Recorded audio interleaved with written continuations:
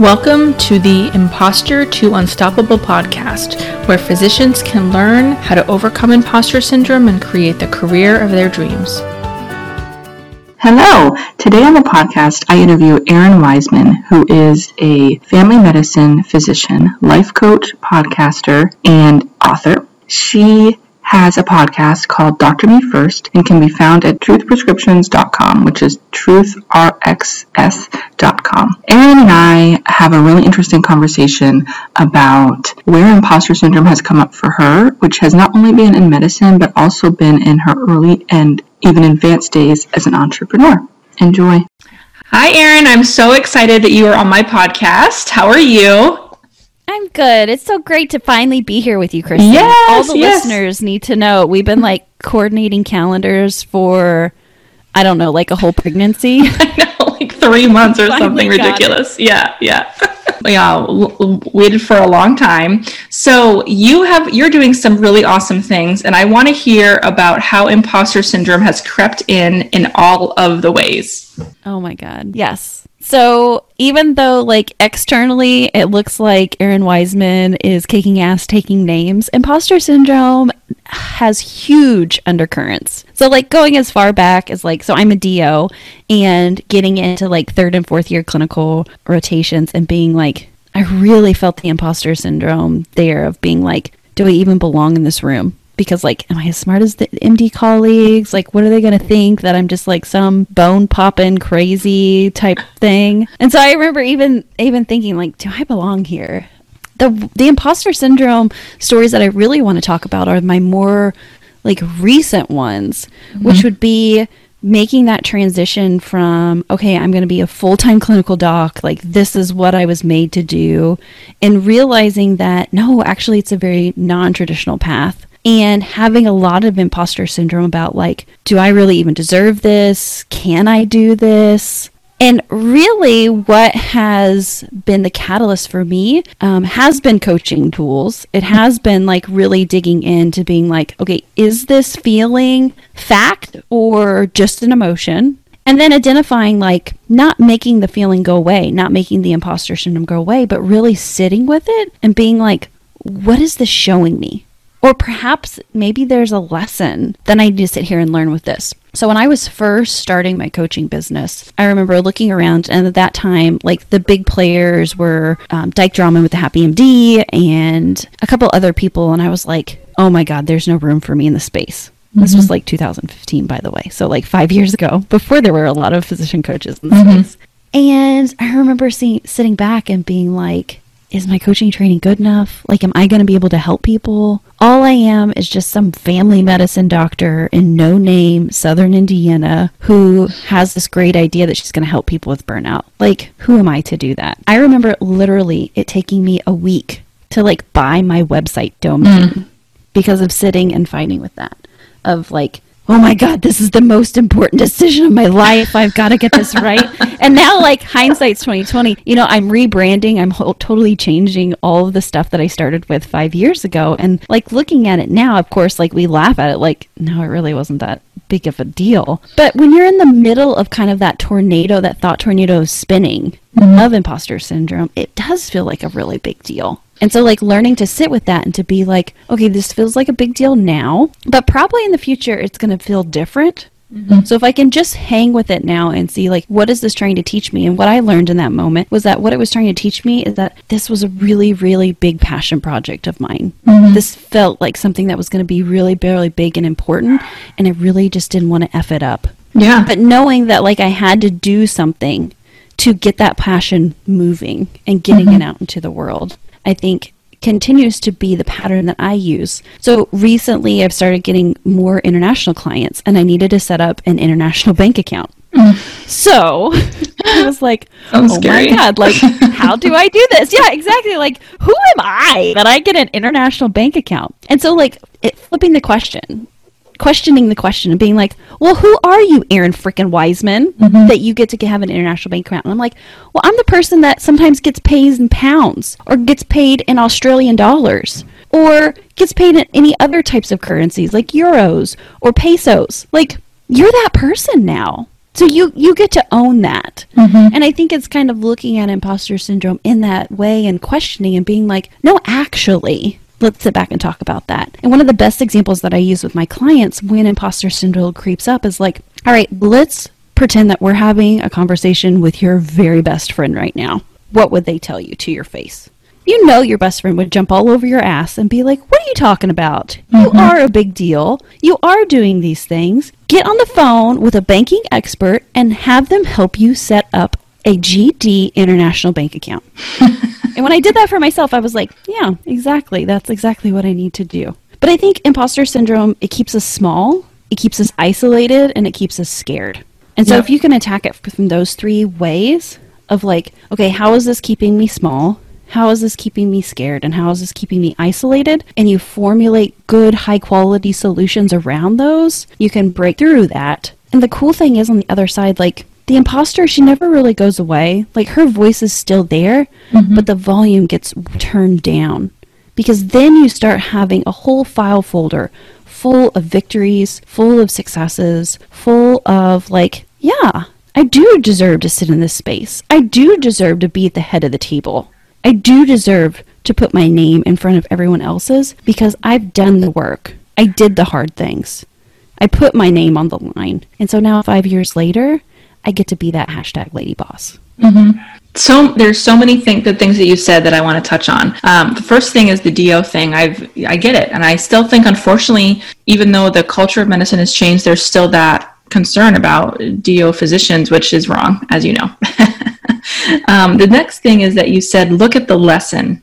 What is this trying to tell you? And I think that's so important, because I think so often, if we're not taught to question all these things that pop up, we assume that it's coming from a place of, oh, I really must not deserve this, instead of questioning it and saying, like, what does this mean? Like, where can I grow from here? So I love that you said that. Yeah, absolutely. And then the other thing I said, we can I'll list all the things, and then you can talk about, we can dive deep. But the aspect that you said, like, you at the point where you were in your clinical career and you wanted to make a change, and it was scary for you, and even like the first small steps felt huge, but you did it anyway. That's been a game changer for me as well. So can we talk about that? Like, what would it have happened if you didn't take those steps, you know? I know. It's amazing to me. So celebrating my 5-year anniversary this year, I think about that. I think about if I had continued to compare my beginnings to other people's middles, I would have not got to middles. I would have stayed in the beginning step. And there are so many books written. There are so many pieces of art. There are so many songs that are never published and put out into the world because people just didn't do it, just didn't put it out.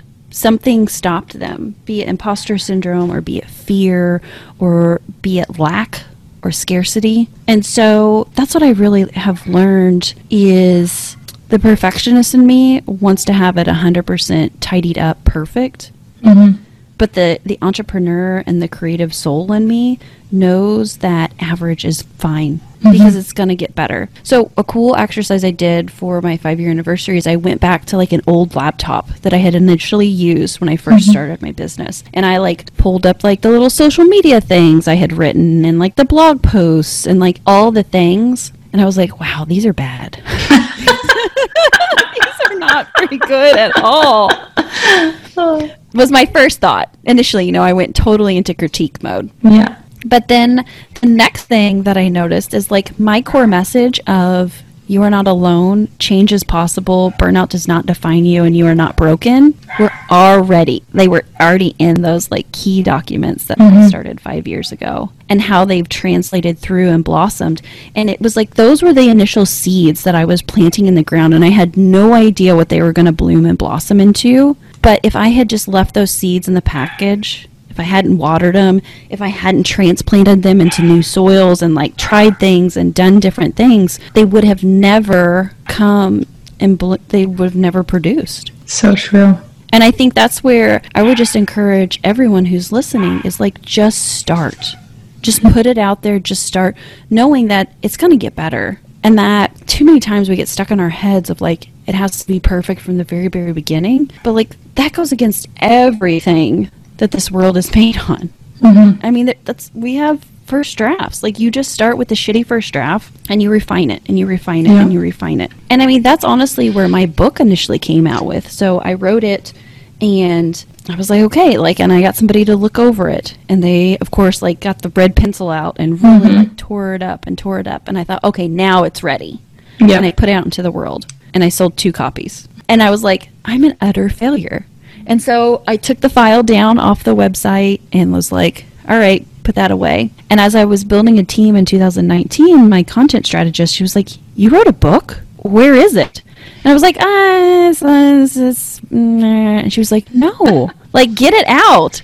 And we got it out. We refined it again. We cleaned it up, and we got it on Kindle. And then from Kindle, then I got picked up by a publisher. And now it's like distributed all over the place. I just got a check from Amazon for book sales in the UK. That's awesome. So, you know, it's one of those things that I did the thing and I put it out there, but then I started to play small again. Like, oh, but it didn't do very good. So that must mean that I'm a failure and that I can't write a book that works for people. When in actuality, I think it was just a timing thing. It wasn't its time yet. So another thing I want to mention, which you've said kind of tangentially, but I want to bring it back, is that really, if you hadn't done all the amazing things that you started to do, like, all the women really that you wouldn't have been able to help. And I think for physicians that can really speak to us, because this is a service career. And if we are able to take a moment when we're feeling at our lowest and focus outward and say, who can I serve here? That can get you over the hump. And that must be really amazing for you to think about, like, all of these people that you helped who wouldn't have been able to flourish if you had, held yourself back all those years ago. Oh my gosh, it's amazing. It's absolutely amazing to sit back and think. Just even today. So I ran 2 different group courses and then did some one-on-one calls before we jumped on here. And I would say almost every single one of those people were because I started the podcast. The podcast was never in the original, like, business structure. It was really off of a, like, I feel jealous because other people had podcasts. I want a podcast.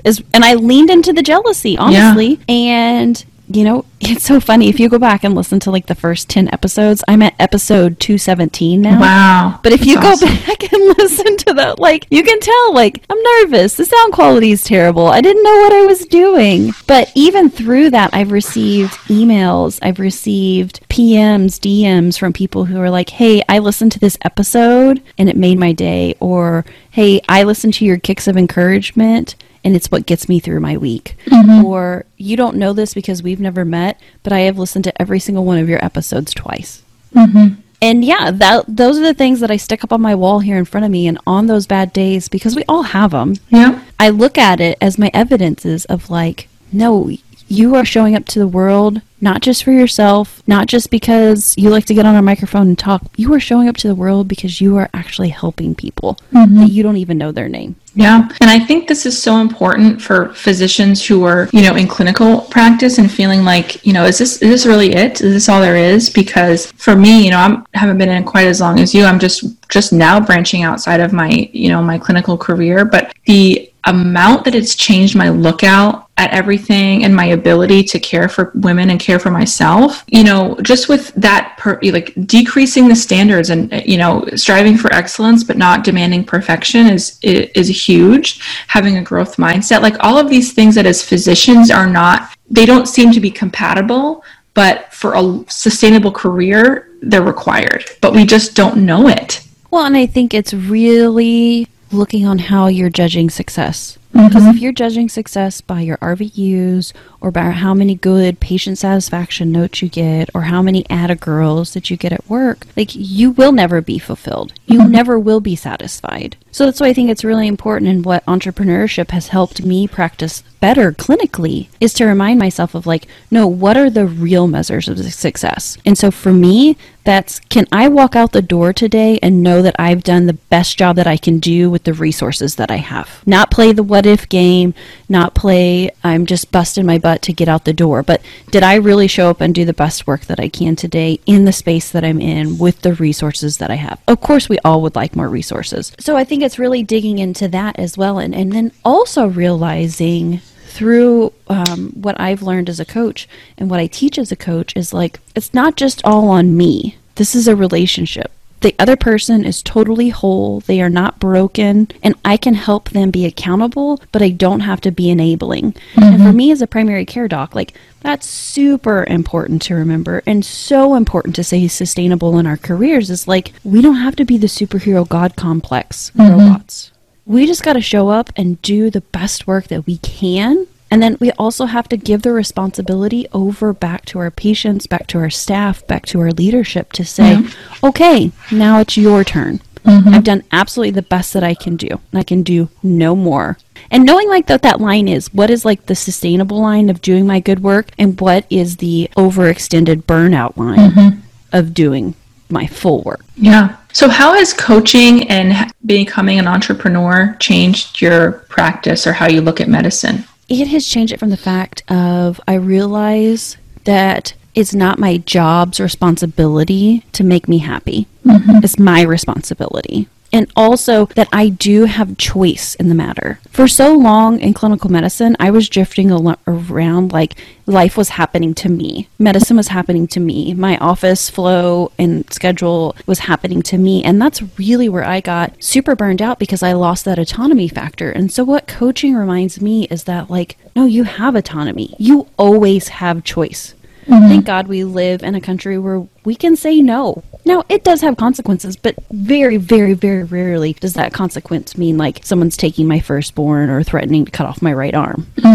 And so I think that's what coaching has done the most for me, is just reminding me in every circumstance I have choice. Even if that choice feels really, really hard to walk away or to say no or to say yes, I still have the choice in the matter. Yeah. And then the other thing that coaching has done for me in my career in medicine is really allowed me to say, what if I worked a 0.2 FTE? What if I don't ever pick up a stethoscope again? What if I go back to full time? What if I start delivering babies again? What if I started teaching residents? What if I worked in a jail? What if I did telemedicine? Like, coaching really helped me get out of the box of like, this is how we do it. This is how you have to do it. This is the quote unquote right way. And it really helped me to say like, maybe it isn't. And so coaching really helped me get out of the binary black and white and to really be comfortable living in the gray. Now, it's not always fun. But getting comfortable with the uncomfortable has made it a lot easier to have difficult conversations with my family, with my patients, with my residents. It's also helped me to know that like I can only control so much. And letting go of the things, and not letting go as in like just it leaves my mind and I have no anxiety and I can sleep perfectly every single night, but not like white knuckling the grip that like it has to go this way or life will fall apart. And instead of just like holding it loosely in my hand and saying like, even if everything falls apart, I still know what I have control of and what I can do in this situation. And that changes everything. Just knowing that. And that's something that I'm dealing with now, is that I have been white knuckling it and I love that control and that certainty. But when you know in your heart that you can control what is going on in your head and that you can grow through anything, then nothing seems quite as scary. And like you said, I mean, people have bad days, but when you know that you can get through it because you've got you, then it changes everything. You know, the other thing as you're talking, it makes me think of is like, I never really learned good emotional intelligence through medical education. Like, who knew like what EI was? And so now like learning to sit with my feelings, like name my feelings. I mean, my kids have this feeling charts upstairs. I think I use it more sometimes than I do. But like sitting with that and being like, there's nothing wrong. You are not broken by having emotions. You are a human having a human experience. And like just sitting with those, and most emotions, you know, are done and gone somewhere between 30 and 90 seconds. And then like understanding that an emotion signaling to you is typically a need, either met or not met. And realizing like no longer do I have to neglect my own needs. Like I get to have emotions, and guess what? I get to have needs too. And I get to take care of those needs, and that's not selfish and that's not wrong. And actually when I am taken care of, like I take care of people so much better. Yeah, for sure. Well, I always like to end with asking your advice for someone right now who's struggling with imposter syndrome. I think the first thing is talking to somebody about it. Just like having that real like heart to heart, open, eye to eye, and being like, this is what I'm dealing with, this is how I'm feeling, and being in that trusted, safe space with somebody who gets you and who can say, yeah, I've been there too. You're not alone, and this does not define you. Be that a friend, a colleague, a coach, a therapist, a faith leader, but just finding that safe space to deconstruct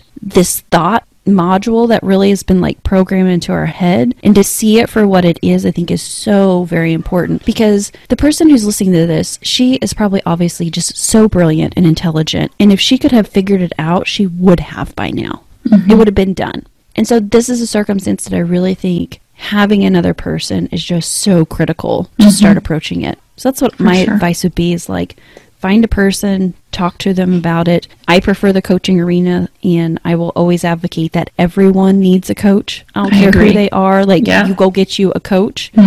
And I still participate in it regularly. I figure I have to take my own medicine, and I know I'm healthy and I'm better when I can come into a call and know that that person is going to hold safe space for me. They're going to show me what my thoughts are perhaps perpetuating. They're going to show me some alternatives, and they're going to help me get clarity on my situation. And then ultimately, I have the choice on how I proceed forward. That's awesome. And are you always accepting new clients, or how does it work with you? Yeah.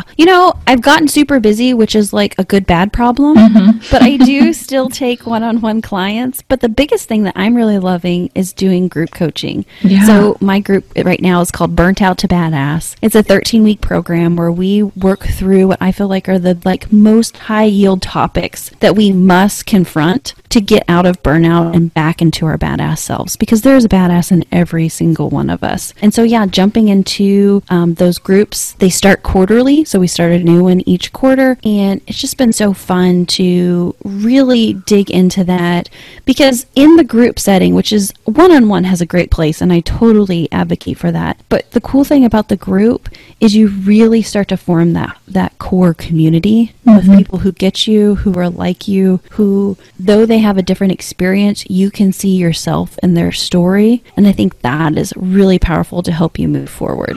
Awesome. Thank you so much, Erin. It was so awesome talking to you. I'm glad we finally did this months after the plan. No worries. And I'll come back anytime. You know that. Awesome. Thank you so much. You have a good night.